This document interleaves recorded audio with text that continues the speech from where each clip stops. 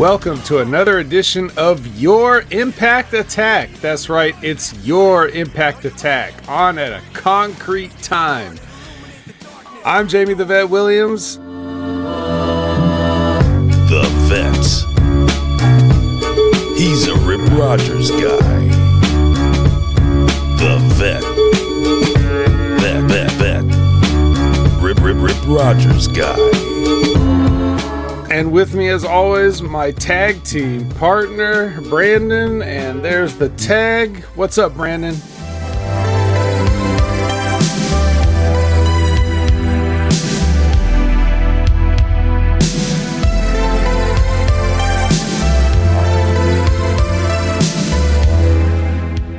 Not much, man. How are you? Man, I couldn't be any... Actually, I could be a little bit hotter. It's getting hot. It's supposed to cool down this week, but they're going to wait till after I've recorded this very episode. So, gonna sweat it out through this one, but it won't be the hottest episode of the summer, I'm quite sure. But that's what's up in this neck of the woods. It's just temperatures rising.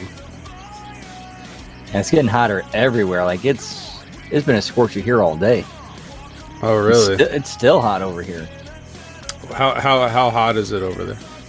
According to my computer temperature, it says 79 degrees. Oh my goodness. I would like 79 degrees. Right now it's 88 degrees. Damn. 6:30 Pacific time. 88 degrees. That's in May. It's not a great temperature, but it's supposed to get down to the 70s and stuff later this week, but who cares? People talk about the weather when there's nothing else to talk about, and we've got things to talk about. Before we do that, I think it's time for some acknowledgments. Whoop whoop. See who we got hanging out with us tonight.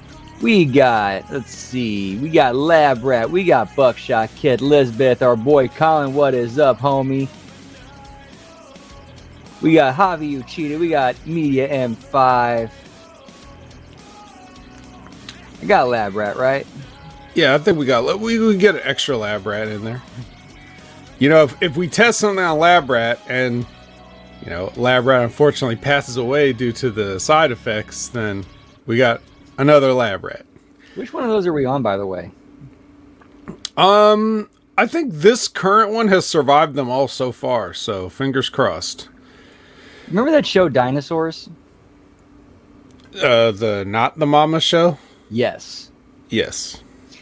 Remember how they used to do like those like science videos that ended up with a dinosaur getting blown up and they said, oh no, we're going to need another Timmy? No, but it's just been so long since I've seen it. I'm sure I saw it back when it happened. Dinosaurs. Is any streaming service of the 100 streaming services out there, are any of them streaming that show? That is a great question. We'll have to Who find owns that? out. Yeah, actually, let's look that up right now. Yeah, chat. Maybe you could help out with that. Speaking of streaming services, you know, while we're Disney Plus, they got it. Yep. Huh. All right. Well, I'll be sure to not have time to watch it. But you know, on the subject of streaming services, one thing that's kind of in the news is, you know, for you HBO Max subscribers, pretty soon HBO is going to be dropped from the title and it's just going to become Max. Like just Max, you know. So in case you were confused, you know, about what HBO Max was, now you could be even more confused. Somehow HBO Max makes way more sense than just Max. Yes.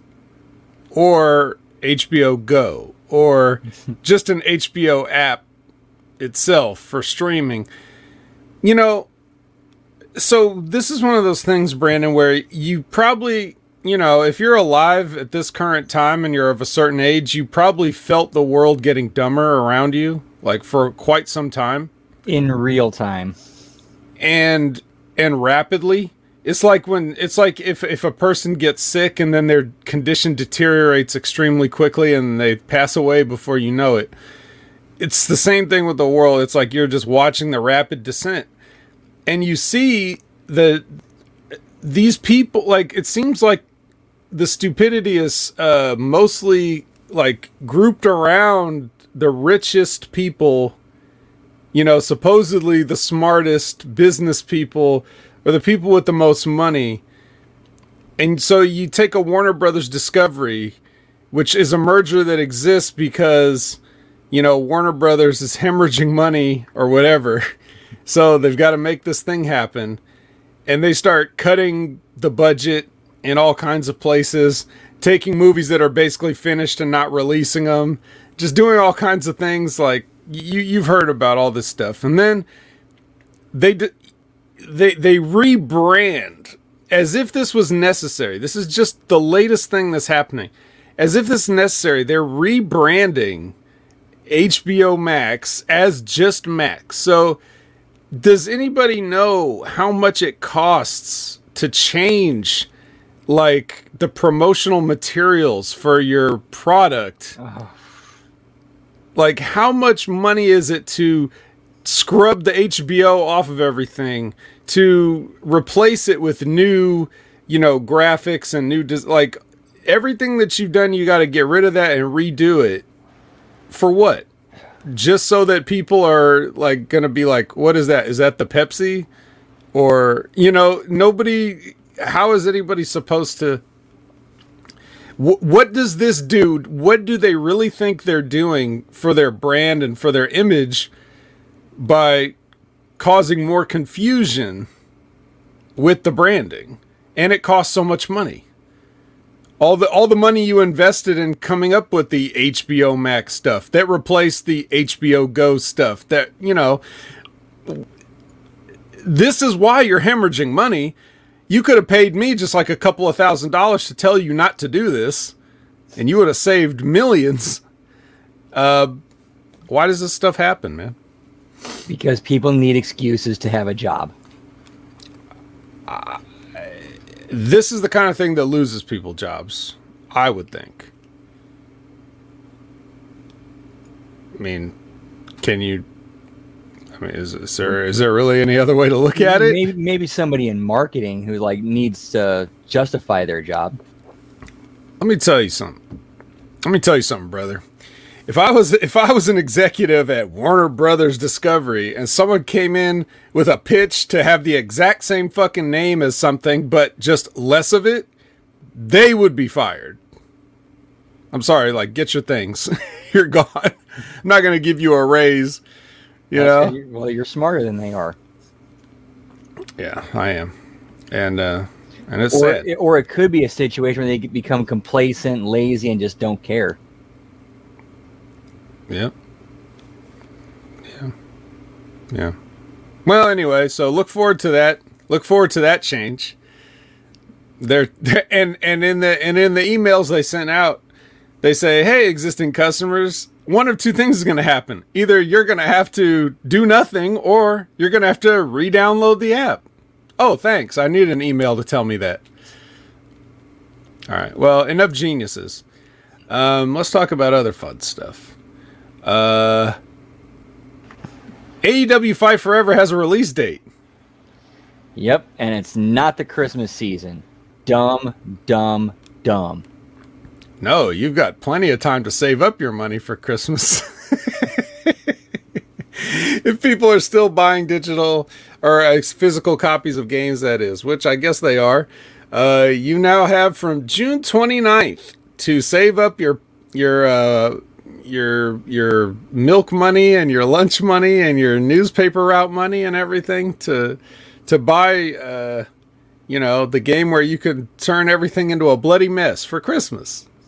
Red is a Christmas color. All jokes aside, though, it's nice that we got a concrete, there's that word, release date for Fight Forever. I'm sure I will be. It doesn't say what year. Oh, that's true, Lab Rat. It doesn't say. We just have a June 29th. It could be. It could be any year, I guess. Nonetheless, I'll be looking forward to that. That'll be a Twitch debut. I'm even thinking of taking off work once I get closer to figuring out like what time the digital distribution will be. It's weird for me because I got to figure out like if I want to request a day off, I got to figure out 2 days because when I go into work, it's one day, and when I get off of work, it's the next day. So that makes some of the scheduling an issue. But yeah, what about you? Do you have any interest in trying this out? To be honest, I really, out of morbid curiosity, like, okay, let's see what kind of video game they sank $10 million into. Yep. Oh, well, we shall see. Javi says by Black Friday that game will be $20. It probably will. But then again, maybe it won't, because they're going to need to recoup these costs. So, or of course, then again, Tony Khan's a billionaire with money to throw around, and he's willing to take losses. So, I mean, this is a different animal that we're dealing with. Right. And, this is I know that wrestling fans don't really get it. A lot of people are really, what's the word? They're really quick to pounce on anything AEW does. If they're like WWE fanboys or whatever, they love to, root for their failure and to point out things. I mean, if you just follow Dr. Jeff Littman on Twitter, you can constantly see him taking every chance that he can to snidely and low key try to bury AEW for every little thing that goes wrong there. But in video game development, I mean, people like us know, Brandon, like it's not very uncommon for games to take multiple years to develop, especially if they're doing it from scratch. How long was Final Fantasy VII Remake in development? Much longer than the original Final Fantasy VII, probably. Which that also had the from the ground up development. He said, "No, don't do that. That's the worst idea you've ever had, Vet. He has the worst takes on the internet." Hey, I was being sarcastic. So yeah, to start a brand new wrestling game and get it out in like 3 years, it's not that uncommon. Matter of fact, 3 years is actually kind of quick, and they're probably going to suffer some for that. But their big mistake was announcing it early. Yep. Because that set them up for the criticism and everything that they received, and to be under a microscope and all that other stuff, right? Yeah, that's one of those things they should have just kept under radar and said, like, one of the things they just worked on in the dark until it was like, once it started getting closer to release and they knew when it was going to come out, that's when you started saying that. Right. So, all in all, the proof will be in the pudding, I guess. But it was good that when they do announce this date, that it's pretty close. Like now it's, a little over a month away, 5 weeks away. So, there's that. Let's see. What else is in the news? Oh, Mercedes Moné broke her ankle last night. How unfortunate. My goodness. And did you see what happened? I did not see the actual spot. I saw the pictures of her being carried off. Okay. Well, the spot was whatever it was. The real story, and this is what I wanted to bring up for you, because this may be something that you have some experience with. And it was quite bizarre. It's one of the more bizarre things I've seen in recent memory. She goes for one of those spots where they're both up on the turnbuckle, and I believe she was probably going to try to do like a sunset flip powerbomb thing. you know? And she ended up slipping when she climbed up on the top, and she slipped and just landed on her feet on the outside, and she turned it into to her and Willow Nightingale's credit, she turned it into a thing where it looks like she did like a hanging, you know, like a hang 'em on the ropes type thing, you know, like from the top. So Willow sold it, and Mercedes fell, and she landed, I guess, on her foot and broke her ankle. She hopped back in the ring, tried to continue the match and everything. And they improvised a finish. Supposedly, I mean, if you believe, you know, the Wrestling Observer or whatever, that Monet was supposed to win the match and become the first New Japan Strong Women's Champion. But Willow Nightingale, like, hit her finisher, okay? And the referee counted 1, 2, Monet's shoulders did not move, and he stopped the count. And he tried to say, like, he tried to signal, like, no, she got her shoulder up. No. She got her shoulder up. She did not get her shoulder up. Nope. You count that 3. If they don't kick out, that's on them. That's right. Also, it seems this just seems very odd, because it would have had to been, if that's the case, to switch the finish, that would have had to been Sasha's call in the ring on the fly. Yep. Like, knowing, oh shit, my foot's broke, I'm supposed to win this, but I'm just going to have to give up the title anyway. So why not make somebody off of it? Right. And because there wouldn't have been time otherwise. If there was, the ref wouldn't have not counted that 3. Especially because what happened, Willow just picked her up and hit the finish again, and the referee counted a 3. It was like the Rock Angle finish from No Way Out 2001. Right. So that was awkward. They played it off well, but except for the referee's part. I'm talking about, like, the post match. That was the main event. So they played her music. She got a post match, speech, all that stuff. It was like, okay, like it was like it was meant to be. But that one spot right there where the referee stopped himself, it wasn't even, there was no debating it. Even the announcers were trying to, like, you could see it. You had a good view of it right across the way. You could see her shoulder was up like 1 millimeter. Like, no, it wasn't. It was not. No shoulder has ever been more down than Mercedes' shoulder on that pin.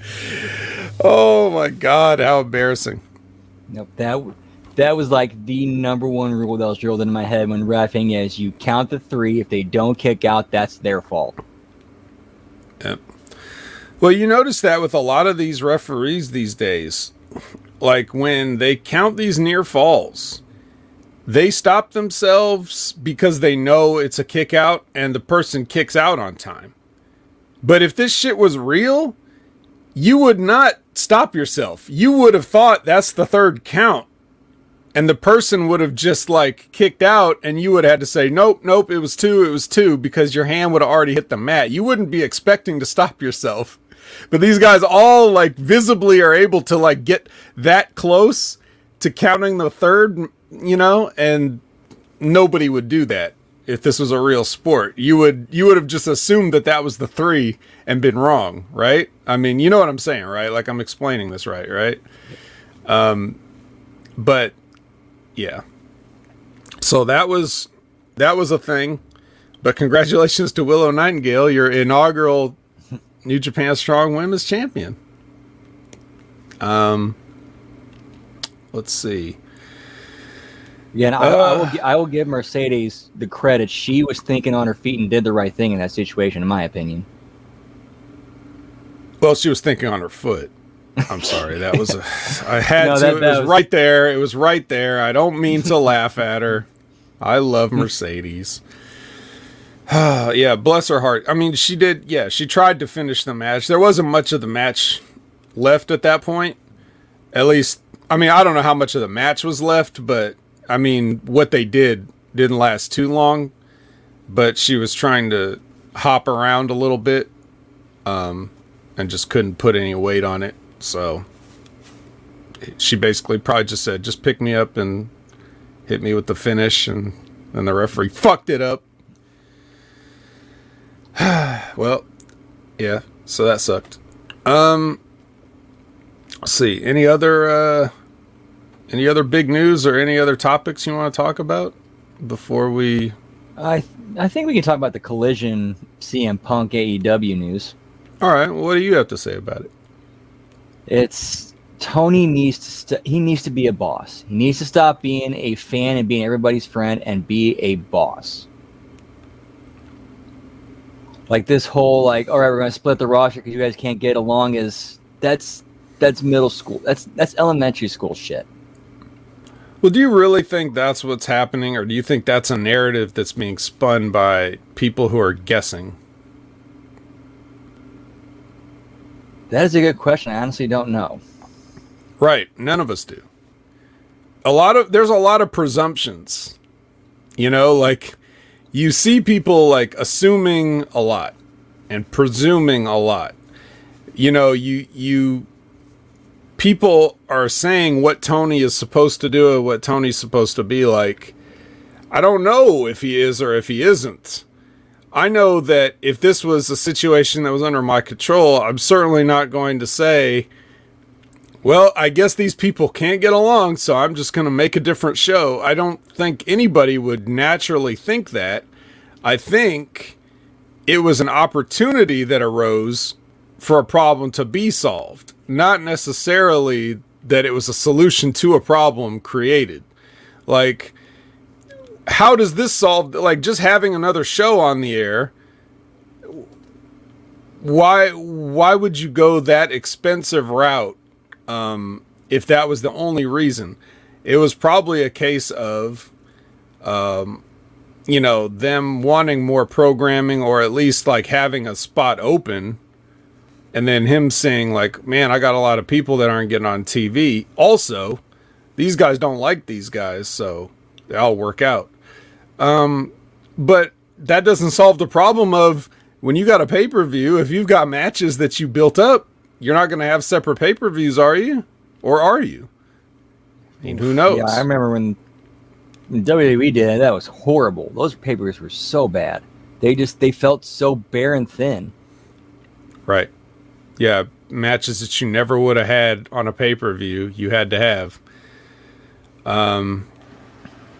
It was like I was listening to Conrad and JR talk about Judgment Day 2003, and he had there was a match on there. It was like a 6-man tag. I don't remember what the other team was, but one of the teams was like, it was like Johnny Stamboli, Chuck Palumbo, and John Cena? What? I was like, what? That happened?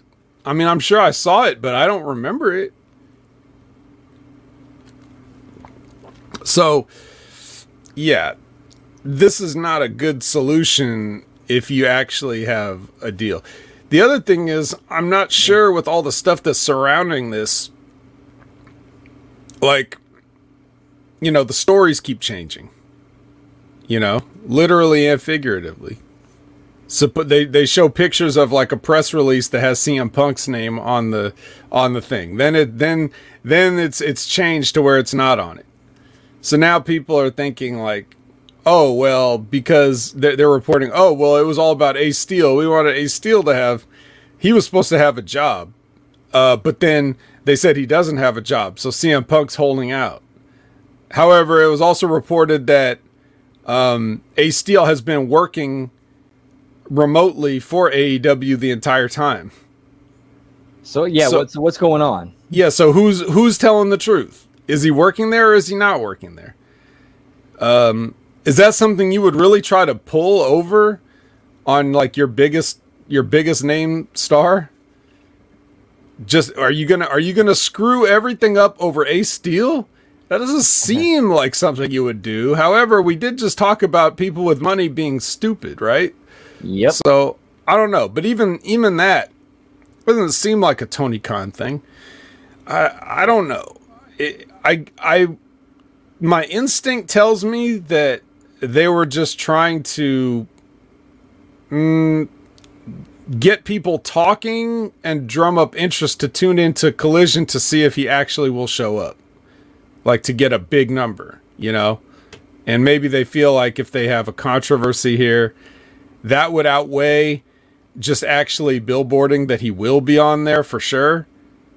And maybe they had planned to do that, and then somebody suggested, well, what if we have a, like, make it like a surprise again or something? I don't know. So now they're saying, oh, we may not have the building in Chicago. Like, I mean, do you really book a building and then pull out of it? I don't know. It's way too many people that don't know what they're talking about trying to talk about this, and it's making everyone confused. Or, of course, I don't trust the intelligence of the people involved to do this. This could be one big elaborate work with the people in AEW sending out, actually, like, giving multiple and different, intentionally giving different and contradicting information to the dirt sheets to throw everybody off, and then ends up being one big swerve that they're all in on. That's what my mind goes to at first, but I just don't know anymore. So here's what I think. Which, if they're smart, that's what they're going to do, is they're going to work everybody into thinking one thing, work another way, but then trying to make some money off of it and draw viewers. Yeah.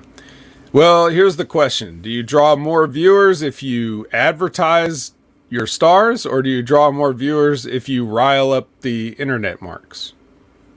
I'd say if you advertise your stars. Right. Because guess what? Everybody that on the internet is already going to watch that show. Exactly. Or not. Or they'll just wait. You know? But like if you if I'm an internet mark and I don't really care about AEW or CM Punk, but this drama is something that I'm interested in, perhaps if you stir me up, I will be at Collision on TNT on Saturday live to see what they're going to do, instead of like wait till later to catch it on the internet or just read about it on Twitter or to watch GIFs of it or whatever. Like, maybe that. The people that actually watch TV to watch TV, I don't really know how many of them actually watch AEW. Like, or if how many of them just fall asleep with the Big Bang Theory on after dinner and then Dynamite plays in their house. Like, I don't know what the actual ratio is. Nobody does, but I don't know.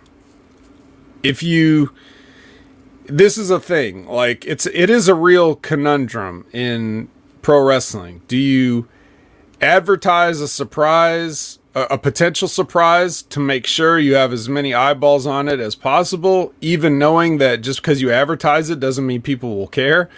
Or do you take the chance of creating a big moment for the people that do tune in and make other people feel like they'll miss out if they don't tune in every week?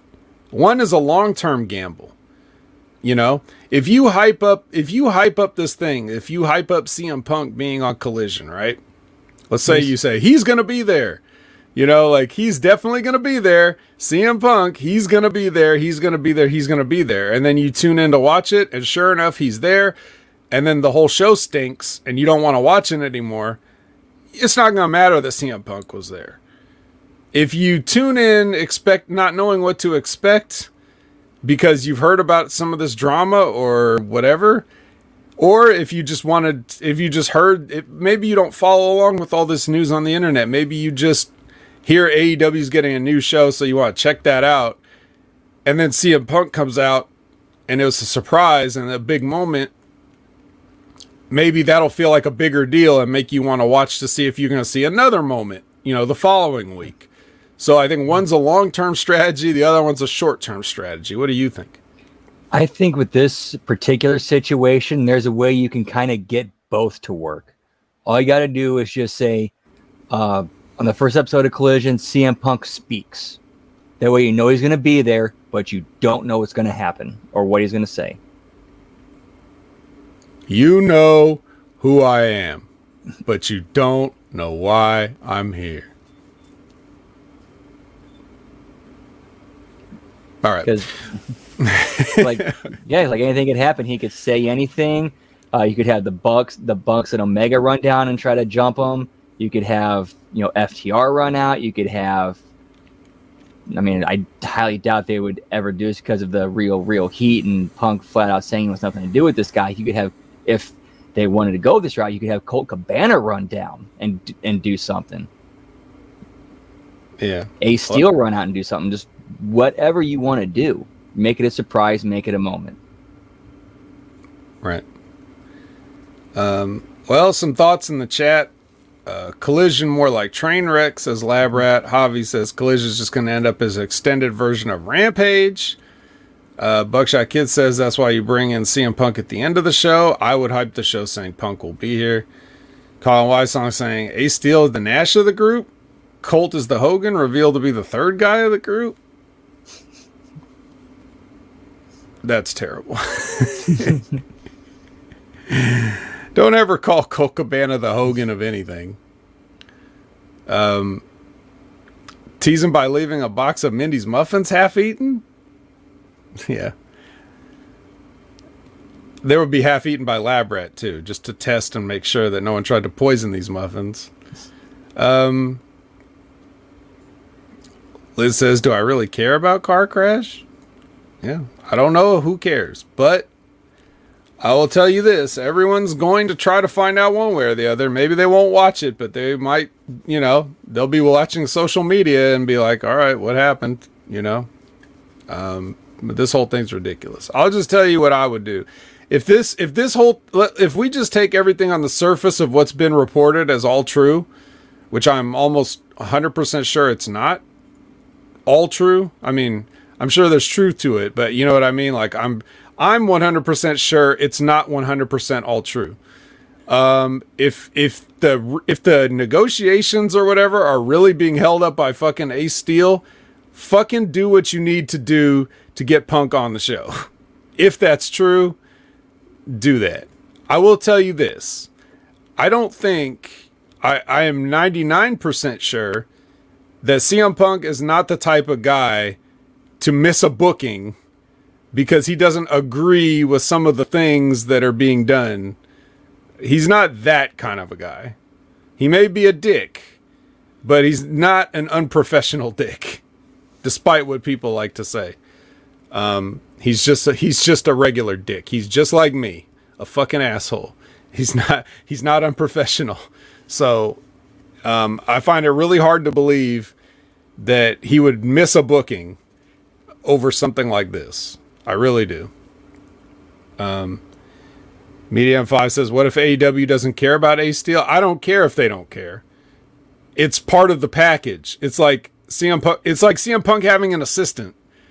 Hey, I have an assistant. Can you take care of them? Yes, sure we can. We paid Joey Janela for how many years? Are you really going to quibble over Ace Steel? Come on. So, yeah, don't not do this, guys. Don't be stupid. Don't be stupid like Warner Brothers Discovery with HBO Max. You see, it all ties in, really. It's the same company. It's overseeing all this.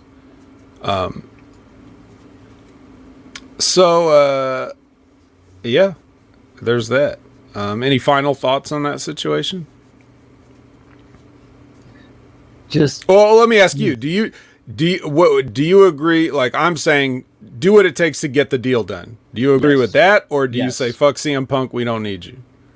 Do what you need to do to get the deal done. If it were me, I would sit Punk, the Bucks, Omega down in a room together and say, look, you guys can either work together and we can make some great wrestling television programming and a lot of money off this, or all four of you can leave. Okay. All right. Well, there you have it. And just as a final, I'll address this, and Media M5 says it. AEW doesn't value Steel, or he'd be there still. They could have kept Steel. This is their excuse to get rid of Steel. Well, like I already said, if you were believe the reports from whoever it was, PW Insider, Mike Johnson, or whoever was saying it, Ace Steel has already been working there remotely the entire time. And CM Punk hasn't been there, which means that he's been agenting other people's matches from home or whatever he's been doing. So there you go. So it's not a question of, their excuse to get rid of him, because they didn't fucking get rid of him. Allegedly. So Allegedly. Yeah. The other thing we should probably mention, because it is such a big deal, is that this past week, superstar Billy Graham unfortunately passed away. He was 79 years old, about to be 80. Health had been an issue for him for a long time, like a really long time. Like, obviously, it was bad enough back in the 80s when I first saw him in WWF, when he made his comeback, that he couldn't really work. He was a color commentator there. So he's been precluded from any sort of action, whereas a lot of guys into their, middle age years were still working and stuff like that. So he's had bad health issues for a long time, and I guess they finally caught up with him. But just truly a pioneer in many ways in professional wrestling. What are your memories of superstar Billy Graham from like when you first heard about him, saw him, legacy, everything? The first time I saw him was when he got inducted into the Hall of Fame, and they showed old clips of him. And I first thought was like, this guy looks kind of like Hulk Hogan. But I'm like, wait a minute, this guy was before him. So I was like, oh, so he was the guy who Hogan got everything from. Right. A lot of people did. Basically everything that every wrestler that looked like a bodybuilder was probably looking up to Superstar, because there weren't really people like that. I mean, there was big dudes and there was dudes with muscles, but like competition bodybuilders that looked a certain way, and let's just say it, in that steroid era in the 60s when they were being introduced and experimented with, there weren't a lot of guys that like look like that. Right. So he came out around the area where like most wrestlers were like the beer belly bar brawlers look. Yep. Or there'd be like just a like, or you had the shooters like your Hack and Schmitz and your Luthezes. Yeah, Luthez looked like he was in fucking shape and he had muscles, but he wasn't like jacked, ridiculously shredded with and jacked. So, yes, Graham was like the prototype. Yep. And so, you would see guys after him like that were just direct. It wasn't even like Hogan. Jesse Ventura.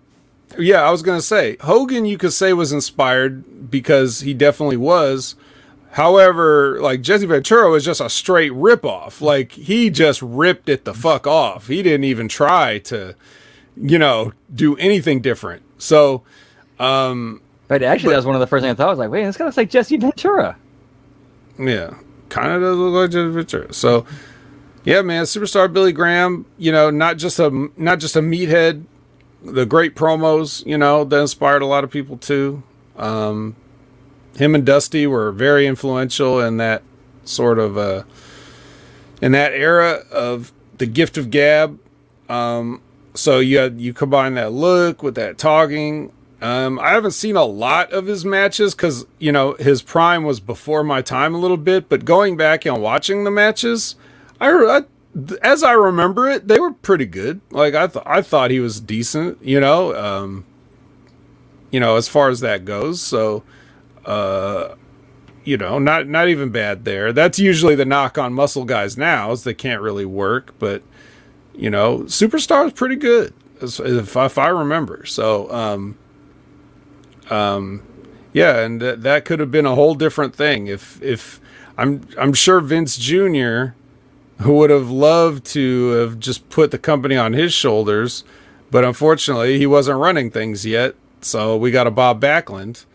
But who knows how things might have been different with a longer superstar reign. But yeah, definitely like the idea of a wrestling champion that a lot of people in the modern era that are still remembering the Vincent Kennedy McMahon bodybuilder wrestling era. This is where it started. This is what it looked like. And so, for better or worse, that's, I think, the legacy that he has. Yeah, he also kind of helped, not really kind of, he was a huge part in injecting a lot of more character and pomp and circumstance into wrestling. Oh, yeah. And there was before, there was the Gorgeous Georges and everything like that, but he was like the next stage. Yeah, the next stage is like now it looks like a chiseled out of stone Greek god, So, while also like very colorful and I don't want to say flamboyant, but bright and colorful, I should say. Right. Media Fi says Graham was as great as Hunt's ketchup. Yes, like Hunt's ketchup, he was probably retaining a lot of water too. So in any case, yeah, rest in peace to superstar Billy Graham. One of the true, like everybody says legend and everybody says, nice things, but truly a legend and pioneer, an inspiration to so many wrestlers. Who knows what the landscape would look like without him today. It's hard to imagine.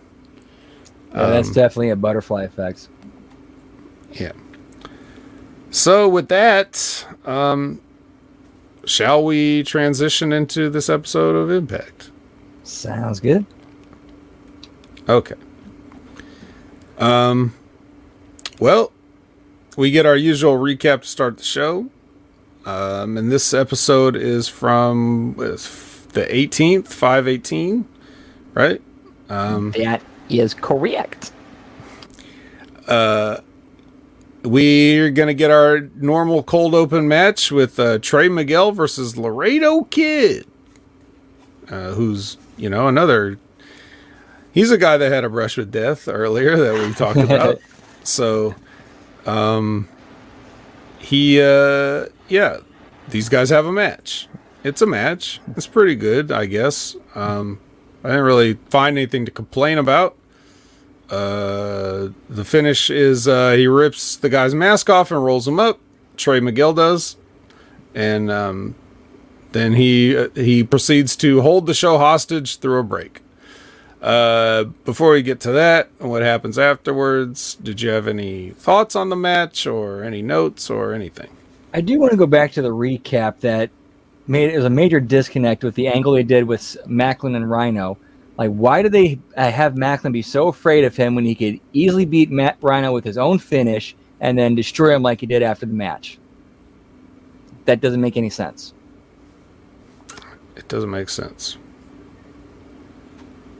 As far as the match goes, this is probably the best match those two have had that I've seen so far. They're obviously never going to get that timed right with his entrance. And I liked the way that they got into the dive that Laredo Kid did, where it was like he went for it, Trey saw it, started walking away, then he ended up hitting on him and he didn't see it. Right. That was good. He kind of dove at an angle. And it looked like it could have been awkward because they crashed in the barricade a little bit. But, there you go. And I thought Trey's been doing a great job as his new heel character. I mean, everything he does in the ring, like, he punctuates it with a heel character mannerism. Like, True. He does not forget his character. Well, he's getting real heat because people are talking in my Twitch chat about how much they wanted to beat him up and, how much they don't like him. So. And that crowd's all over him too. So he's doing something right. Mm-hmm. Yeah. Now you guys don't worry. We're not gonna forget Brandon's impact, okay? But we're gonna do that at the end of the show this time because once you've seen this week's show, then the show that he wrote for last week, now that you'll know how everything happened, you'll see how it makes sense. So we're going to try that and see how that works. Just don't let us forget. Yeah. So anything else before Chris Sabin comes out? Nah, I thought this was a great match. I mean, Trey's really fallen into his new role well. I like this. All right. But sadly, this is probably where the show peaked. Yeah, it's let's start out slow and peter off from there. I think that's the taper off from there. I forget who was that. That was like their joke. Maybe it was God, who was it? It was another person that recently passed. Tracy Smothers, maybe. Used to say that. We'll start out slow and taper off from there, or whatever. Anyway, Chris Sabin comes out, and he gets in there, and he's already made his intentions on being the X Division champion again clear to us in his promo, where he had to say 9 times, and then he did it again here, and then he said, "I'm Chris Sabin, bitch," and there it is. There's your Goldberg 98, promo. Yep. Just as effective as Goldberg 98 on the mic, too. Yep, and Trey looked like a bitch by not doing anything. Right. Which is good. He should look like a bitch if he's a heel. If he's playing that type of a heel who's a bitch, he should look like a bitch. The only thing I would have changed is have something where Sabin turns around and then he cheap shots him. That's good. But I have enough contact before matches these days, so I'll allow it. Like, I'm so tired of, like, them getting wrestlers into a fight to sell me on a wrestling match. It's so backwards. I'm so tired of it. It happens on every show. Everybody gets jumped all the time. Everywhere in the building, people get jumped. And then we just ring the bell and lock up, whenever they eventually have a match. It's like, you hot-shotted everything. I don't care. But yeah, I mean, and also you're not gonna have the guts to attack Goldberg, right? He would just not sell it and immediately hit you with a finisher, right? So, Colin says, "Is Trey still missing the spray paint?" Yes, as bad as ever. I'm sorry, I forgot to make that note. It was this is among any of his worst, spray paints. He's lagging behind it by almost a full second. So it's almost like, why are you even trying anymore? I liked it in that one arena in Toronto where it was out of his reach, so he couldn't even try to do it. The screen was up too high. That was better. So all right. So next, Trinity is stretching by the one door that they like to use the light on, And again, I'll take this as a compromise. You're taking your one light, you're putting it on this one door frame that you have in this one building, and you're changing it from brown to like kind of like a purple. So okay, fine. You're blending it well, and I'll allow it. But yeah, so Trinity's stretching by that door, and then Jay Vidal comes up, and he says that Giselle Shaw won't be cleared till next week, and I'm like, how do you know? How do you know that she still won't be cleared next week? You're kind of isn't that exposing... Isn't that a violation of HIPAA?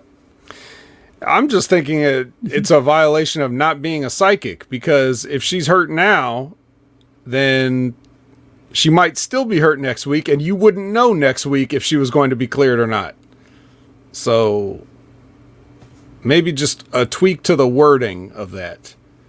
Just say she's she will be here next week. You don't worry about if she's cleared or not. And she can tell you when she shows up that she's cleared, right? That's how you do it. You don't tell them that you'll be future cleared. Doesn't work like that. But Trinity lets him know that she's got an open contract for Under Siege, so If Giselle wants to step up and sign that contract, she can step up and sign that contract. Is there any more lazy way to get to a match than to say, I have an open contract? Yes. But it is pretty lazy. So I'll give you that. She did mention that already. She was just reminding us that was the case. She said it last week, I think. So that's just them. If you're a viewer that somehow didn't watch last week, then just, she has an open contract. I was wondering, said a guy sitting at home watching Access TV. So yeah, there was that. But yeah, Jay, he's just the messenger for Giselle here. He's having a little bit too much overacting in this stuff. But, it's fine, I guess. Better over than under. Right. Yeah, so any other thoughts on that? Nah, just a simple setup to get to the next part in this whole whatever it is they're doing. All right. So Sammy Callahan and Rich Swann sit down and reminisce to another time when Rich was a little more jacked and Sammy was a little less round. They've been friends for a long time, and they're trying to, I guess, showcase some of that chemistry here with their banter, but it feels slightly scripted banter on at least one guy's part. But yeah, this is just to, if anybody's sitting at home going like, these guys are a team, then this is, I guess, supposed to give you a little background. And they got photos of when they used to, when they were starting out, became friends. So they tell that story there. It's like, all right, well, I accept this. This is fine. Yeah, I enjoyed this. The thought process was definitely right there. Refreshes longtime viewers of their history, and the new viewers gets them up to speed of why these guys are a team and how they know each other in their history. Yeah. Now, I don't know if these guys have ever been friends on air. Like, I don't recall. So Apparently they showed clips of the angle they did where Sammy tried to get him to join Ohio versus Everyone. Okay. Yeah, I don't remember that. That could have been during the time I wasn't watching. There was a brief period there where I didn't get the channel this was on, which continues to this very day, but now having to watch the show, I make sure I see it. So yeah. All right. But I like the idea of it, and I like the production of it. I don't really have any problems with it. Now this I have a problem with. We get Ace Austin versus Jason Hotch of the Good Hands. He's the one that wears the trunks. The other guy, John Schuyler, wears the long tights. So that's how you tell them apart. Because other than that, no, wait, Hotch is also the one that's got less body fat, I think. So yeah, these guys have a match, and if Ace Austin had a beard, he'd damn near be wearing the indie wrestler. He just need a beard and a belt for his trunks, and then he would be like another Good Hands member because he's already got the carrot haircut. But yeah, these guys, they have a match too. It's nothing I can, write home about or recap. It's just an average match they had for TV because it was supposed to get an angle over. And the problem is, you could have got it done in 7 minutes instead of a match that went through a commercial. Right. And you got Brian Myers on the outside. He's now decided to take these guys under the learning tree, so to speak. He punches Ace Austin in the face during, some shenanigans or whatever. And Hotch rolls him up for the win. So we got 2 matches in a row with a roll-up win. And it wasn't even like brass knucks punch. It's a straight up punch. Yeah. That's it. That's all it takes. You get punched in the face by Brian Myers, and you can get rolled up by a good hand. So, it's not too bad of a finish, but again, if you're cutting the show together and you put a roll up finish back to back, it's noticeable, at least to, trained eyes like ours. And our job is to kind of train the fans too to look for these things. And so I'm sure a lot of them saw it. There you go. But yeah, any other, what else do you got on that? Anything? Other than that Skylar promo was bad. It was bad. They're always bad. The bad hands. Yeah. Long as it ain't a fucking schoolboy. It was a schoolboy, media. Sorry. It was a schoolboy. It was a legit school. There are 2 back-to-back schoolboy finishes. So, there you go. I guess that's why... Maybe that's why they, edited the show in a certain way. Like, they put in the extra backstage stuff, between the matches. Maybe they were only going to put one thing in, but then they were like, oh, wait a minute. We just had the same finish in both these matches. All right, let's put some more shit in. I don't know. Who knows? Here's another thing. Burt Macklin is backstage, and I guess he's cool with the Champagne Army now. So he's got a new mission for them. All they had to do was beat up Heath Slater. So my comment about beating up Heath Slater never solving anything, I guess I was wrong once again. It's good enough to get Burt Macklin to like you.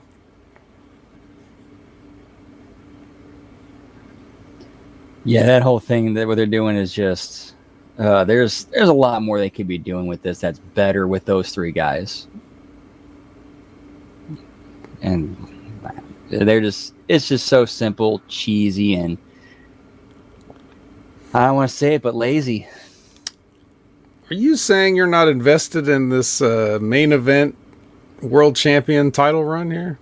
I could be if there was more effort put into it. Oh, but there isn't. All right. Well, let's see if there's any effort into our next thing. Jordan Grace is with Gia, no music underneath. Interrupted by Alicia, and she says a bunch of stuff. I don't remember what it was. She was essentially accusing Jordan of... she said she intentionally attacked Deanna and that she's basically kind of hinting at a Jordan heel turn. Okay, all right. Saying like, you're fake, I see through you, I see the real you, that whole thing. It'll sound like the lyrics of Outside by yep. Stained, but... Which was kind of the message she was really saying, ironically. Wonder if they worked that in. But all right. Any other notes or? Nah, just simple, like 1 minute plot development. Really, all it really was. Yeah. Well, we don't want to linger on stuff too long. So here's finally the debut of Trinity in the ring versus Kylan King, one half of the women's tag team champions. Well, I'll let you go first on this. I was not a fan of this. Oh, really? I mean, Trinity's great in the ring. She can go. She's got great athleticism, but the promo skills are just... they need a lot of work. She needs to be produced. Because her promos just come across so, like, basic indie. Mm-hmm. Mm-hmm. And the match itself...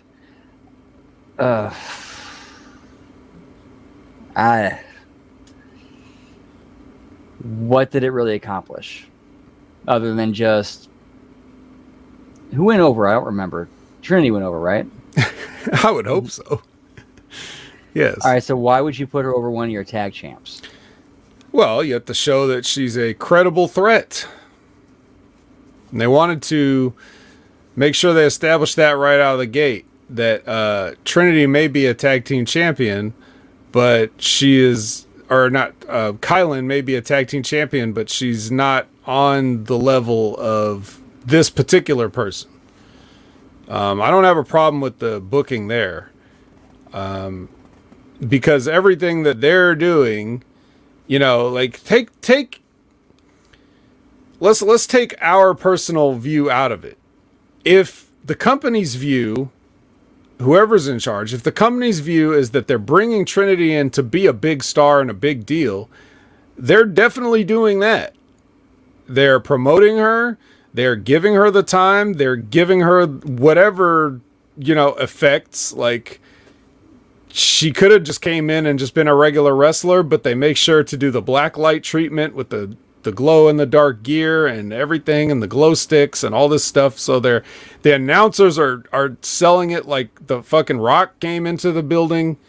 They're doing everything they can to make it feel like a big deal, which they don't always do when people come over to either just, you know, help out for a taping or two, or even if they sign for a long-term thing. Some people are just like, hey, this person's here. All right. And now, like, Tom Hannafin is like losing his voice yelling out that Trinity's coming out for a promo or something.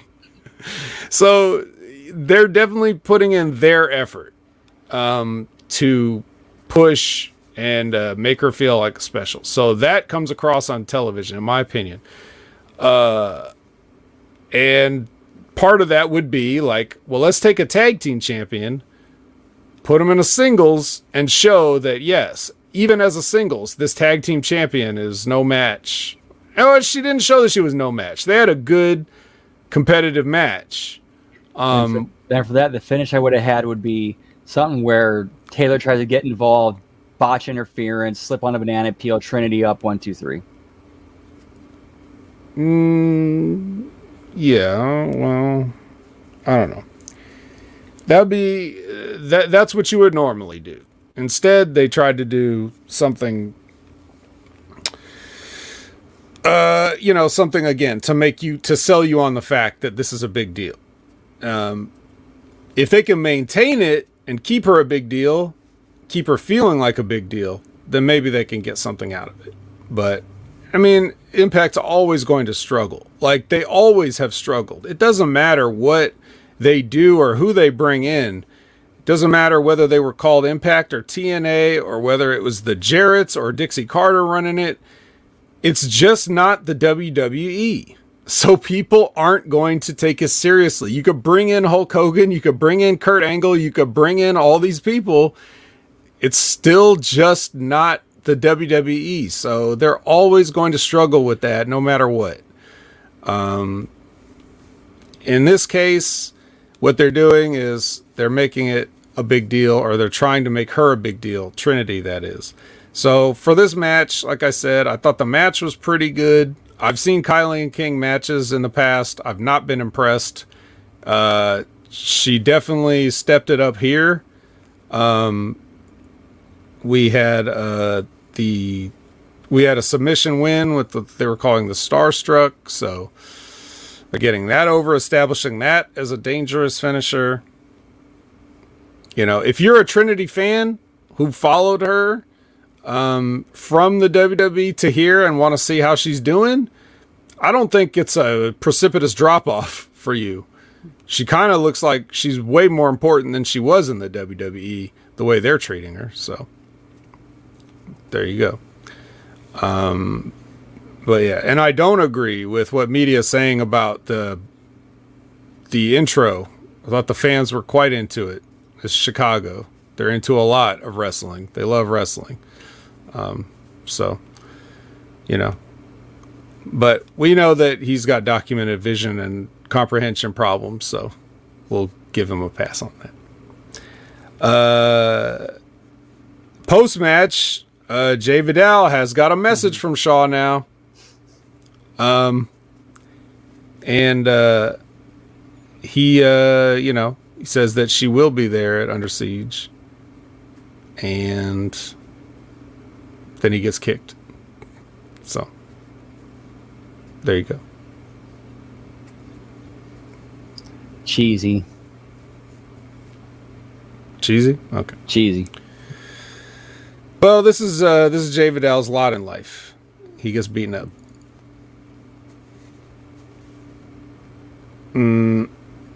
Yeah. Crowd made about as much noise as watching a senior citizen get hit by a car. I don't even know how that how that's supposed to be an accurate analogy, but it doesn't really matter. It's an impact crowd. They only make so much noise. That's just how it is. The Champagne Army, their big plan was they beat up PCO. That's the mission. Let's beat him up. They just go into a room where he's just standing there, and then they beat him up. And they did basically the experiment you saw that every high school student saw in their science class, where the teacher gets down and they do the thing where they have the brick smashed on their stomach with a sledgehammer. Yeah. Yeah, that was well, they also have to answer the question of why are there a bunch of flattened cardboard boxes in front of a fire exit? Yeah, like who would have ever done that, and for what reason? Hey, we need to get all these boxes and lay them out here in front of this exit door. Why? I don't know. The real reason is because they're covering up whatever mat he was supposed to land on when he gets slammed on the floor. And then, you got these concrete tiles also conveniently laying around. So you want to make sure that you stack them on PCO before you hit him with the sledgehammer rather than just hit him directly with the sledgehammer. I mean, that's, of course, what anybody would do. That'd be their first instinct, is to pile stuff on, and then do the fucking dim mock with a sledgehammer. So, yeah, not great. Probably the dumbest thing on the show. One of the dumbest things I've ever seen. And this is a main event guy that you're doing this. So, okay. Yeah. Coven vines Jessica with her hourglass. Still waiting after a week. Very good. Or was it a week? Has it been 2 weeks? I forget how long she's been standing there. 2 weeks. Has it been 2 weeks? Because I don't remember her last week. I didn't remember she wasn't there last week. But I also don't remember she was there last week. So no, she was not there last week. I remember I actually had to add a segment of this whole angle onto the rewrite. Okay. Yeah, so we'll talk about that then. Yeah, this is also not good, I don't think. No, I already don't like the premise of all this, but just even what this was just looked like bad teen girl movie shit. Yeah, can you even Buckshot Kisses, I want that hourglass that lasts so long. Why? Yeah, can you even call it an hourglass? This is like a month glass.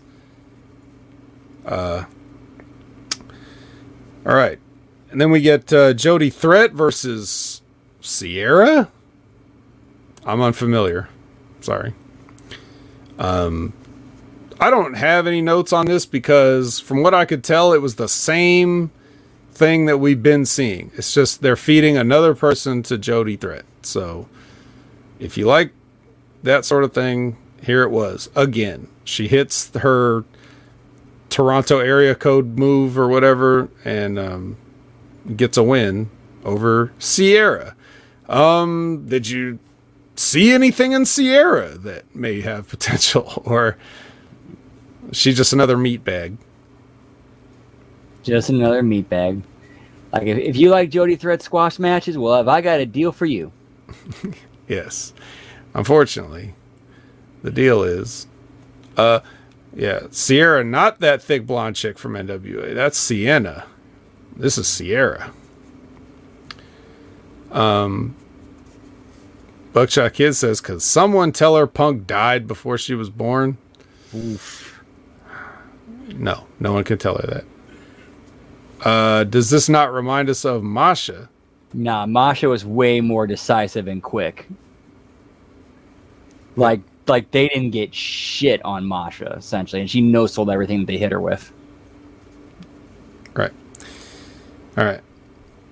All right. I think you're thinking of an NWA that's Sienna, not Sierra. Well, she's not called Sienna there. She's what's her name? I don't know.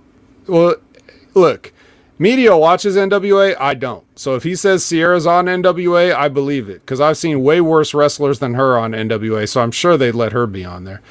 God, what is her name right now? Someone's going to tell. Allison Kay. Thank you. That's what she is now. Allison Kay and Marty Bill. Hey, weren't they supposed to come over to Impact? They did for like a cup of coffee. I guess that was it. I guess they ran out of coffee because they're out of there. But anyway, there you go. Yeah, they did not get the Trinity treatment when they came. So, okay. Fat Eddie and Alicia try to set Frankie Kazarian straight and tell him to follow their lead tonight. And Kazarian sarcastically agrees and says, I'm sure this will turn out just like, Honor No More. And leaves Eddie going, I don't like that you said that. Well, he didn't say that. I said that. Well, I mean, in that situation and the story, like, what's Kaz supposed to say? Like, that's the only response you can say is, yeah, we saw how well that worked out last time. Hmm. Yeah, I have no problem with this. But that's what happened. So that's the hook. Will Kaz follow his lead? Can they get along? Can they coexist? Yeah. Yeah.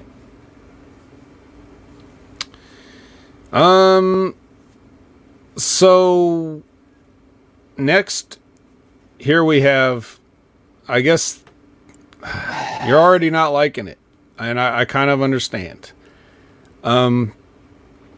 So Detective Dango eliminates Swinger and Zicky as potential suspects due to incompetence, which is funny.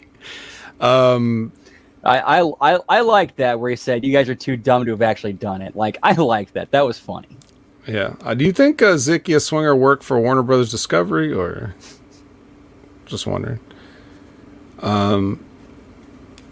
And then he, they say his name and he appears and they believe in Joe Hendry, clap, clap. And then, he accuses Hendry, but in a shocking swerve. Brandon, what happened in the shocking swerve?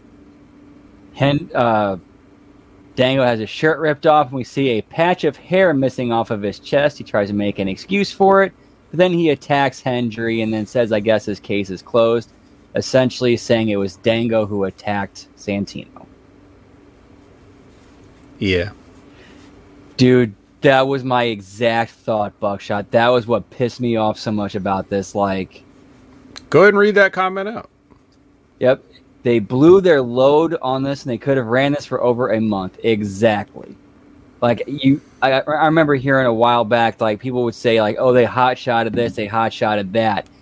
This was a hot shot. When you have something that you can run with, get so much material out of, and then you just blow it before you get the maximum value out of it.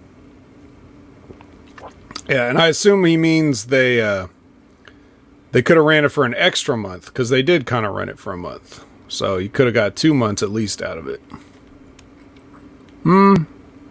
Or maybe they couldn't, because, they couldn't. Yeah. If you had the right people there, could have. Yeah, exactly. But then again, I will say this in their defense, not to really defend them, but just being fair. There is a line you have to walk where you don't want it to go too long because it seems stupider the longer it goes. So, also you have sets of tapings clearly in different places. And, I guess it doesn't matter. In this case, you could just move his yarn board around the country, and over the borders and everything as long as you need to.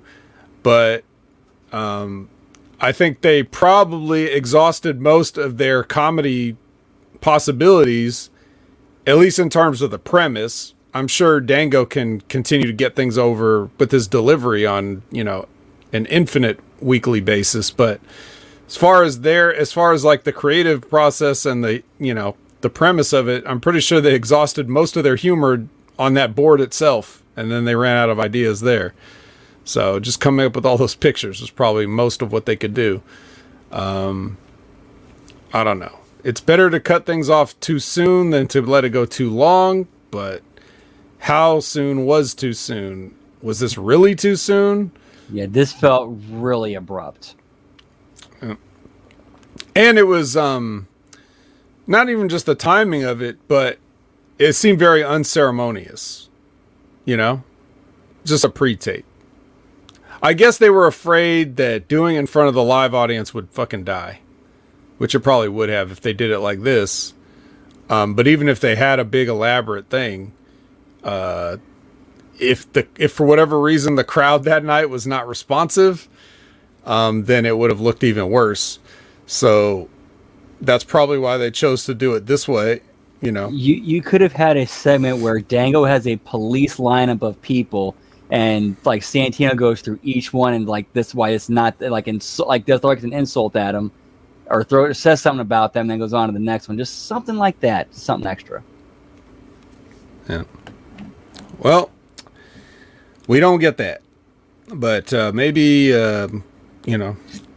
because you have your own version of the show, you can see how long you can make this last.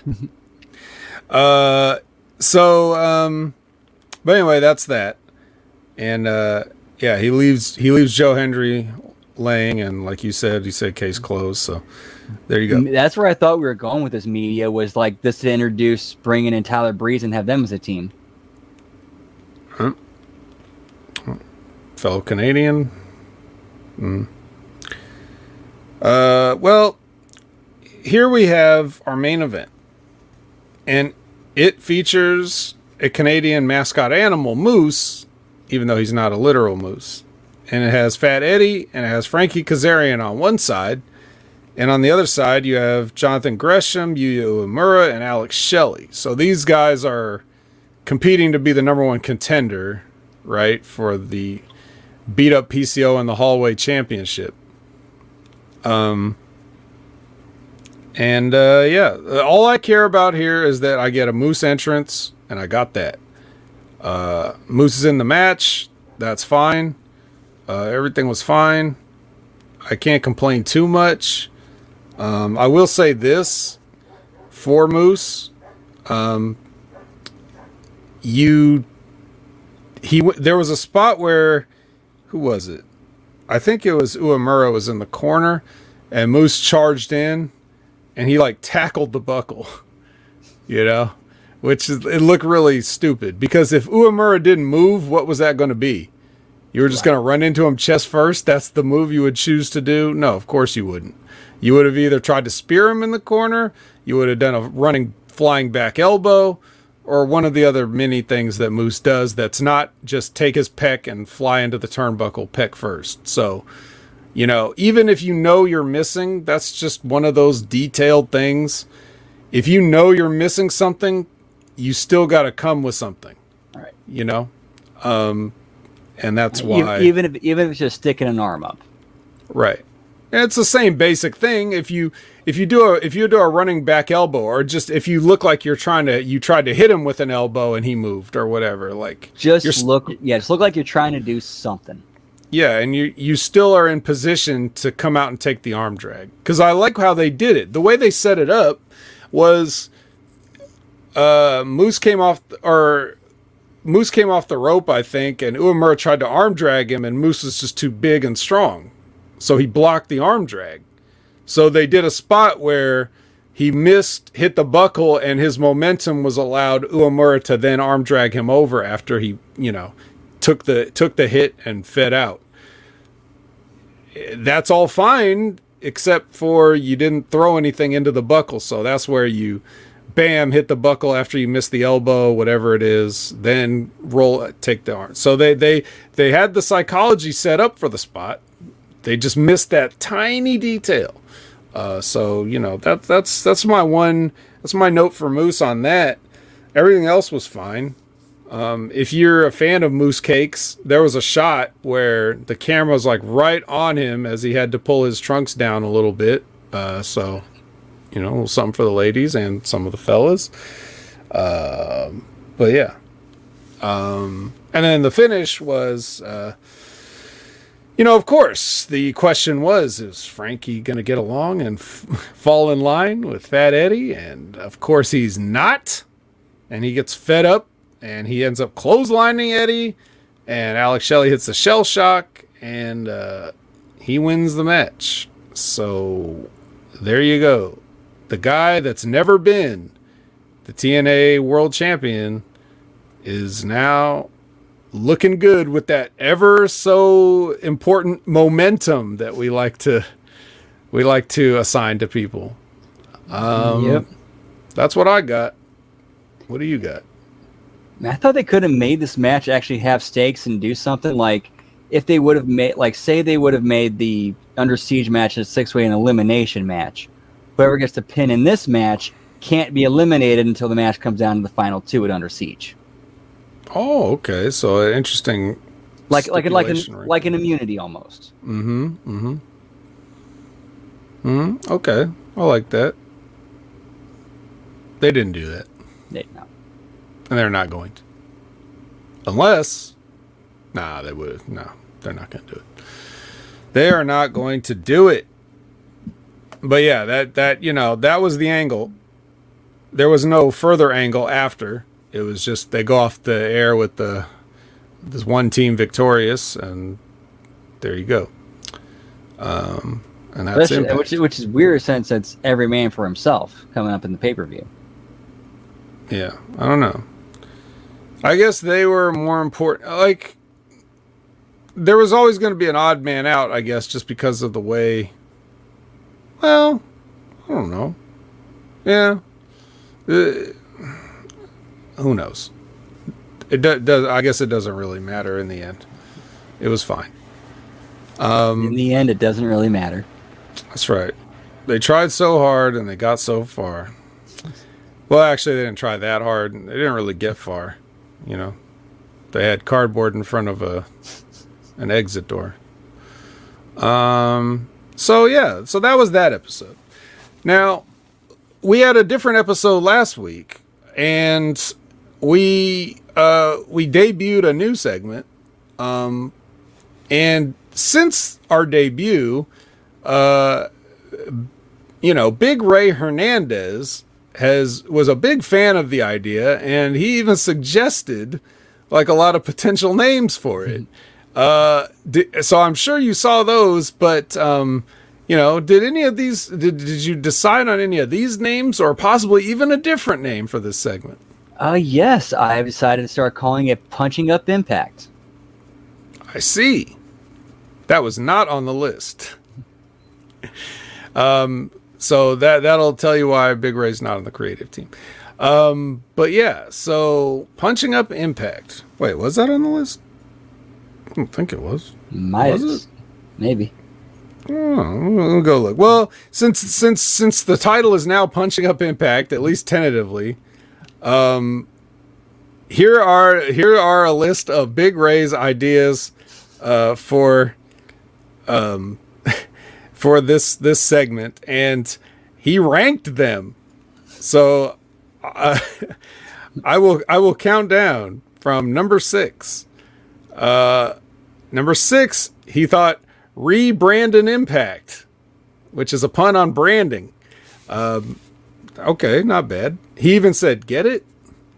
This is a text message to you. Number 5, the pencil. Number 4, the rewrite. And right spelled like you did it the right way. Number 3, wrestling rebooked. Number 2, booked by Brandon. And number 1, which is Ray's favorite. He had to let me know was his favorite because he ranked it number 1. So I explained to him that, yes, that's what ranking means. So you didn't have to say that. But nonetheless, his number 1 idea and favorite, Impact by Design. So those were Ray's ideas. To be fair, I thought number 1 was his best one. All right. So we got 2 votes for that one. All right. So punching up Impact. let's do it. So this would have been the 511 edition of Impact. That is correct. All right.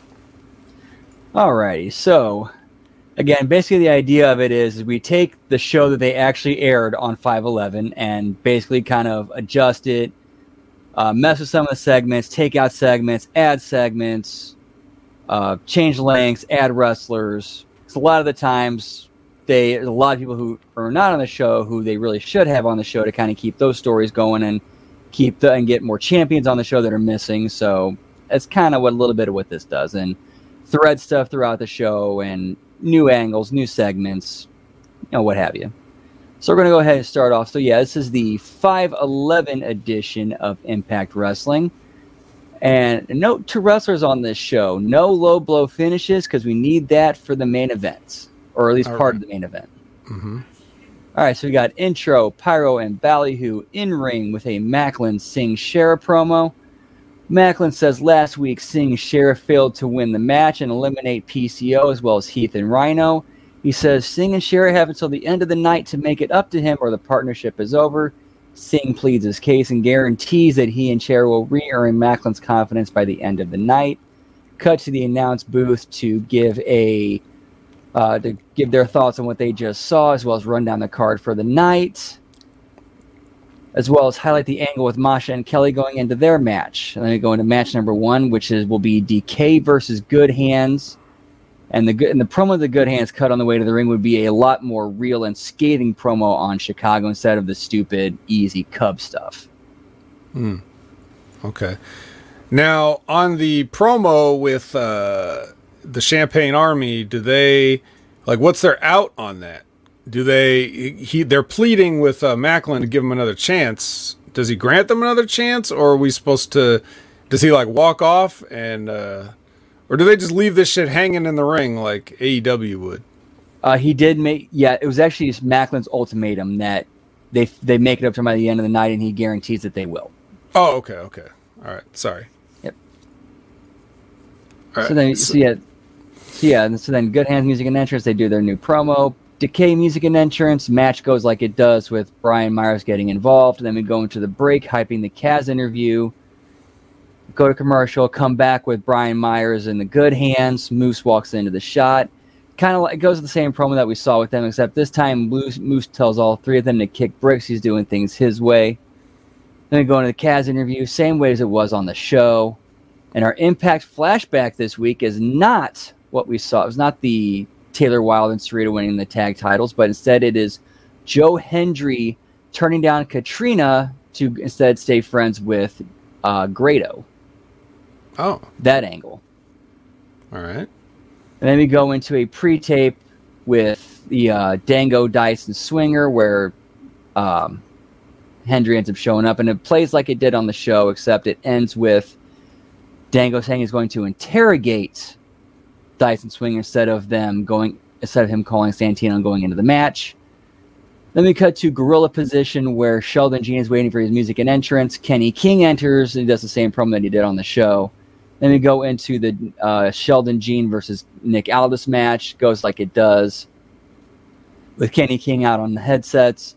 And then after the match, King and Aldis jaw jack, and then security runs out to get between them before it can get even further. Then we go back to pause. On the so I like the moving the Kenny and Sheldon thing out of that room wherever it was to a more live seeming setting. The match, like we talked about it last week, I said that match should have been real quick for Nick Aldis. Would you still have it that way, or would you still have them have a 5-minute match? It might go a little bit longer to kind of give, because if they're doing something with Sheldon, they're doing something with him, give him just a little bit more, but still all this looking dominant. Like Sheldon didn't have a chance of winning. Okay, all right. I would argue that the less you do with Sheldon is better for the angle that they're trying to do with him and Kenny. That's a good point. Because Kenny's an asshole, and he can use that against Sheldon. If he's going to eventually become a sympathetic character out of this, then... Right, that's why you need me, because you can't get it done without me. Yeah, all right, there we go. All right, continue. All right, so then after that match, we go to the next pre-tape of Dango, Dice, Swinger, and Hendry. And we shoot it and do it kind of like an old 40-style PI interrogation. And that's where we ended with the whole phone call with Santino, or Dango calling Santino to make the match with him and Swinger later on. I don't know, one of those rotary phones, or maybe perhaps the ones that has like the earpiece and the mouthpiece. Nah, rotary phone. We have a rotary phone. Oh, all right, fine. All right, and then we go to the next commercial break. And then we have backstage, Singh and Shera enter an unmarked locker room, and then go to the next match, which is Masha versus Kelly. It goes just like it did on the show. And then we go to the Gia interview with Trinity in the back. Goes just like it did on the show with Jay coming in for the selfie. But we end it with Tasha coming in, offers an alliance with Trinity. Trinity says she'll think about it. She just walks in the door and wants to get a feel for things before she makes any commitments. Let's see. Yes, we've been missing Tasha and everybody lately. We also didn't have, despite Ray's number one ranked name for this segment, we didn't have Violent by Design this week at all. Yep. So let's see how that plays out in the future. Yep. So then we go to, and then speaking of that, that's actually we go to next, that Violent by Design promo or vignette that ended with Swan and Callahan dressed up as other dudes and attacking them. Okay. And then we go to the next match. This is Dango versus Swinger. Same way as we did on the show.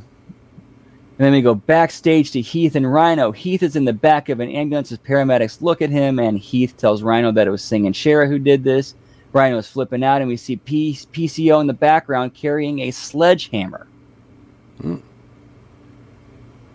Then we cut to backstage. Next backstage, Macklin is in his locker room. He watches the last segment, very clearly pleased at what he saw, and we obviously know it was Singh and Shera who did it because, like I said, it was them.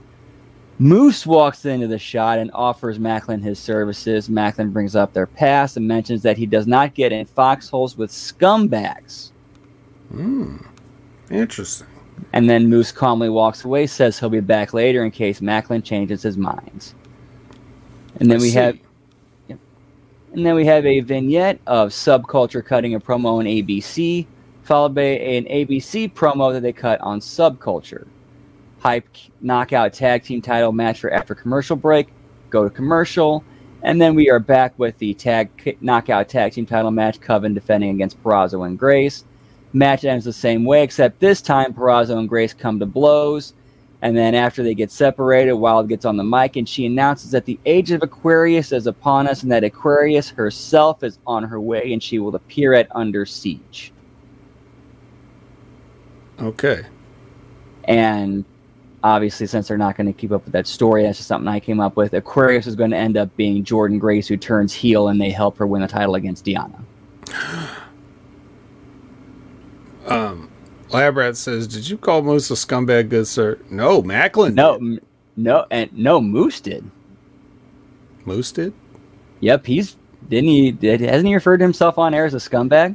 He has. Back when the Bully Ray thing, when he was trying to say, I learned how to be a scumbag from you, or whatever he was trying to say. Exactly. But in this literal instance, yes, it was written to be Macklin that says it. Yes. Was the cardboard still at the fire exit? No, it wasn't yet at the fire exit, because this is in the past. Yeah. Although it was the same building, so it's not a bad question.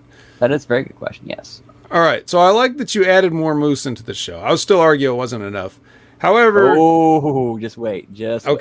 Okay, yeah. My question here is, like, what is the motivation for? Well, maybe this is spoiling it, but where the motivation for Moose to want to get back in with Macklin, is it just? Well, you know what? I'll let it play out. Let's just see. Okay, so then we get we have the end of the Knockouts Tag Team Title match. Then we have a quick video of the history of the X Division. But then we see that it's been edited and messed with by Trey, where basically he just kind of interrupts it and just pops up. Like, you remember back in when they aired the Conan music video on Nitro, and then the Disco Inferno would show up and do his thing? Like, he'd pop up in it and make fun of it and then, as the video was playing. Kind of sort of that thing, that idea, but Trey just putting himself over at the expense of the X Division, saying, like, the X Division wasn't anything until he was there, or something like that. And then he cuts to backstage of Trey watching that video. Scott D'Amore walks in and goes off on Trey for his disrespect to the X Division as well as the title. Trey blows him off. Kaz walks in, rips into Trey, and brings up his own history as a pioneer of the X Division. And D'Amore makes a match for the X Division title next, and Trey is pissed he doesn't have time to get changed and ready. Going to commercial, we come backstage with Rhino, who is on the warpath as he looks for Singh and Shira, and we still see PCO in the background still carrying the sledgehammer. And then we cut into the next match, X Division Championship, Trey Miguel versus Kaz. Kaz music and entrance, Trey music and entrance in the street clothes, doesn't even do his entrance gimmick, very upset. It goes for a few minutes, and that ends when Trey sprays Kaz in the eyes with spray paint. Beat down by Trey, and then he tags Trey with the spray paint with his logo. Hold on. Did who sprayed who in the face? Trey. Trey sprayed Kaz in the face? Yes. Is that a DQ, or is that the lead to another roll up? It would lead to the lightning spiral. Okay, and then he tags Kazarian. Right, like after he's laid out, like rips the shirt off, tags him with his logo. Okay, I was confused because you said Trey, so I thought, what, Trey tagged Trey or Kaz tagged Trey? I'm sorry, yeah, Trey tags Kaz. Is Trey any better at video editing than he is at tagging? Yes. Okay, good. I hope so. Well, you're writing the show. He can be as good as you want. Right. So then we cut to a vignette of Alex Shelley where he talks about his past accolades, and he mentions that he's never won the world title and why it's important to him. And then we cut to a vignette of Rosemary and James Mitchell in the Undead Realm. We got the angle. They're running it. We got to do something with it. As ridiculous as it is. Wait. Hold on. Let me think. Let me run that back a second. You said... Okay, so after this, we cut to... You said Alex Shelley? Or Frankie Kazarian? Alex Shelley. Okay, all right. Go on. Then he does, we cut. And then after that, we have a Rosemary and James Mitchell vignette in the Undead Realm. And as they're walking through it, Rosemary becomes overwhelmed with memories of her history with her and Taya. Like, we see flashbacks of, their in-ring stuff, Wrestle House, them, the Death Dolls, that stuff. And then as they traverse through the Undead Realm, they find out that this Aquarius is the one who's behind everything, and Rosemary plans to deal with her at Under Siege when her and Jessica take the tag titles. All right, let's see. And then we come into the next match, X Division number 1 contenders match. Laredo versus Dorado versus Sabin. Laredo music and entrance, Lince Dorado music and entrance, Chris Sabin music and entrance, Sabin over after the whole thing about 8 minutes. And then going to the next commercial break, we come back with Macklin in his locker room as he's stretching and getting ready for his match. Moose comes in again to give Macklin a chance to reconsider, and Macklin once again blows him off. And then we cut to backstage with Shera and Singh. They celebrate taking out Heath, and they talk about how they'll finish the job and restore Macklin's confidence in them. And then also, again, we see PCO lurking in the background carrying the sledgehammer. Then we cut to the announce desk where they hype next week's show and go over the Under Siege card. And our main event, the Impact World title, Macklin versus Rhino. Rhino music and entrance, he's more intense and fired up than usual. Macklin music and entrance, and then we during the match we have a ref bump, which leads to a gore with a slow count. That's a kick out at 2 7/8. And then Singh and Shera run out, distract the ref, and help beat down Rhino, and Macklin over Rhino with a KIA. Post-match, Macklin, Singh, and Shera beat down Rhino, and then we have Heath running out, taped up, carrying a chair spear to 76. Heath gets a few shots in, but then Macklin gets that one low blow on the show on Heath to cut him off. And then Heath gets beat down by Macklin, Macklin, Singh, and Shera. They lay out Rhino some more, and then Macklin basically does to Rhino what he did to him on the show with the shovel and the stairs. And then they decide, Shera, and Singh decide to take things up a notch after Macklin makes it clear that they have redeemed himself and re-earned his confidence. And then as they're about to, before they have a chance to take things up to the next level with the violence on Rhino and Heath, PCO emerges from the crowd with the sledgehammer, lays out Singh and Shera. Macklin barely manages to get away. And as Macklin backs up the ramp, he turns around to eat a spear from Moose as he stands tall over him as we go off the air. All right. Well, first, when PCO's going crazy, hitting everybody with the sledgehammer, is he laying tiles on them ahead of time so that... Does he have them... Does he say, like, here, hold this tile, and then they hold it, like the chair when RVD would do those things, and then he just hits the tile with the sledgehammer? Is that what he's doing? No, I'm thinking more like the Triple H hand over the handle shots. Oh, all right. Well, I guess that works. So we're going off the air with Moose standing tall? Is that what I heard? That is correct. Well, then I give this show an A+. I like this idea from Buckshot. Okay, we'll go ahead and read it. All right, with the Rosemary, we see her in the undead realm with Crystal Wild viewing from a crystal ball. I see. That actually would make a lot of sense. Which is weird talking about a supernatural angle in wrestling, but here we are. Well, it's better than what they normally do, yeah. Just have a camera there. Oh, we can only go to the undead realm with these special things. Well, we could bring this guy. Yep.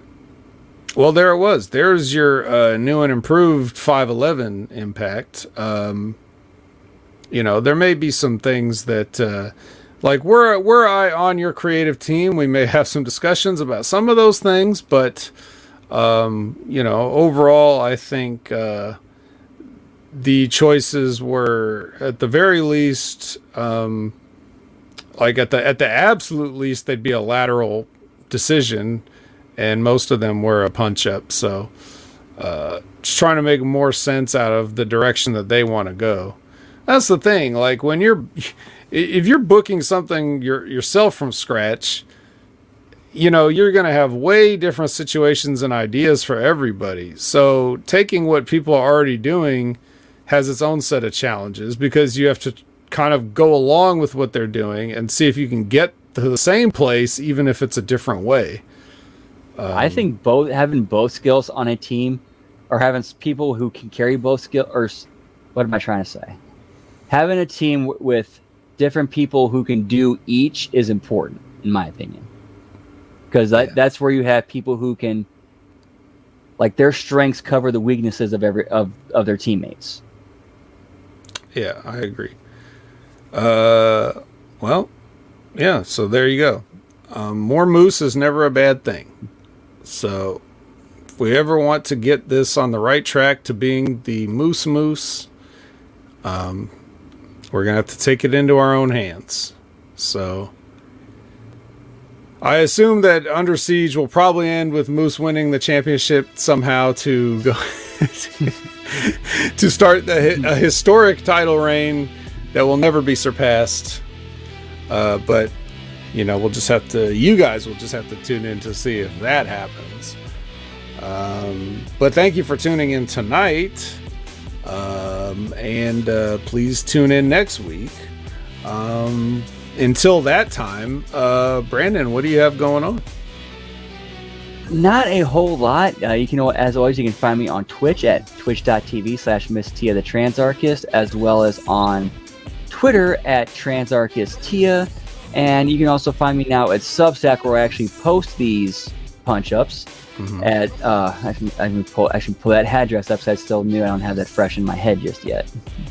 Right, you can just see Brandon's script for the show like on here, and if you get the address, then that way you can follow along when we do this segment each week. Yep, I'm on Substack at HMG Brandon. All right, so check that out, and then I still got to make that bingo card one of these days. I'm getting lazy.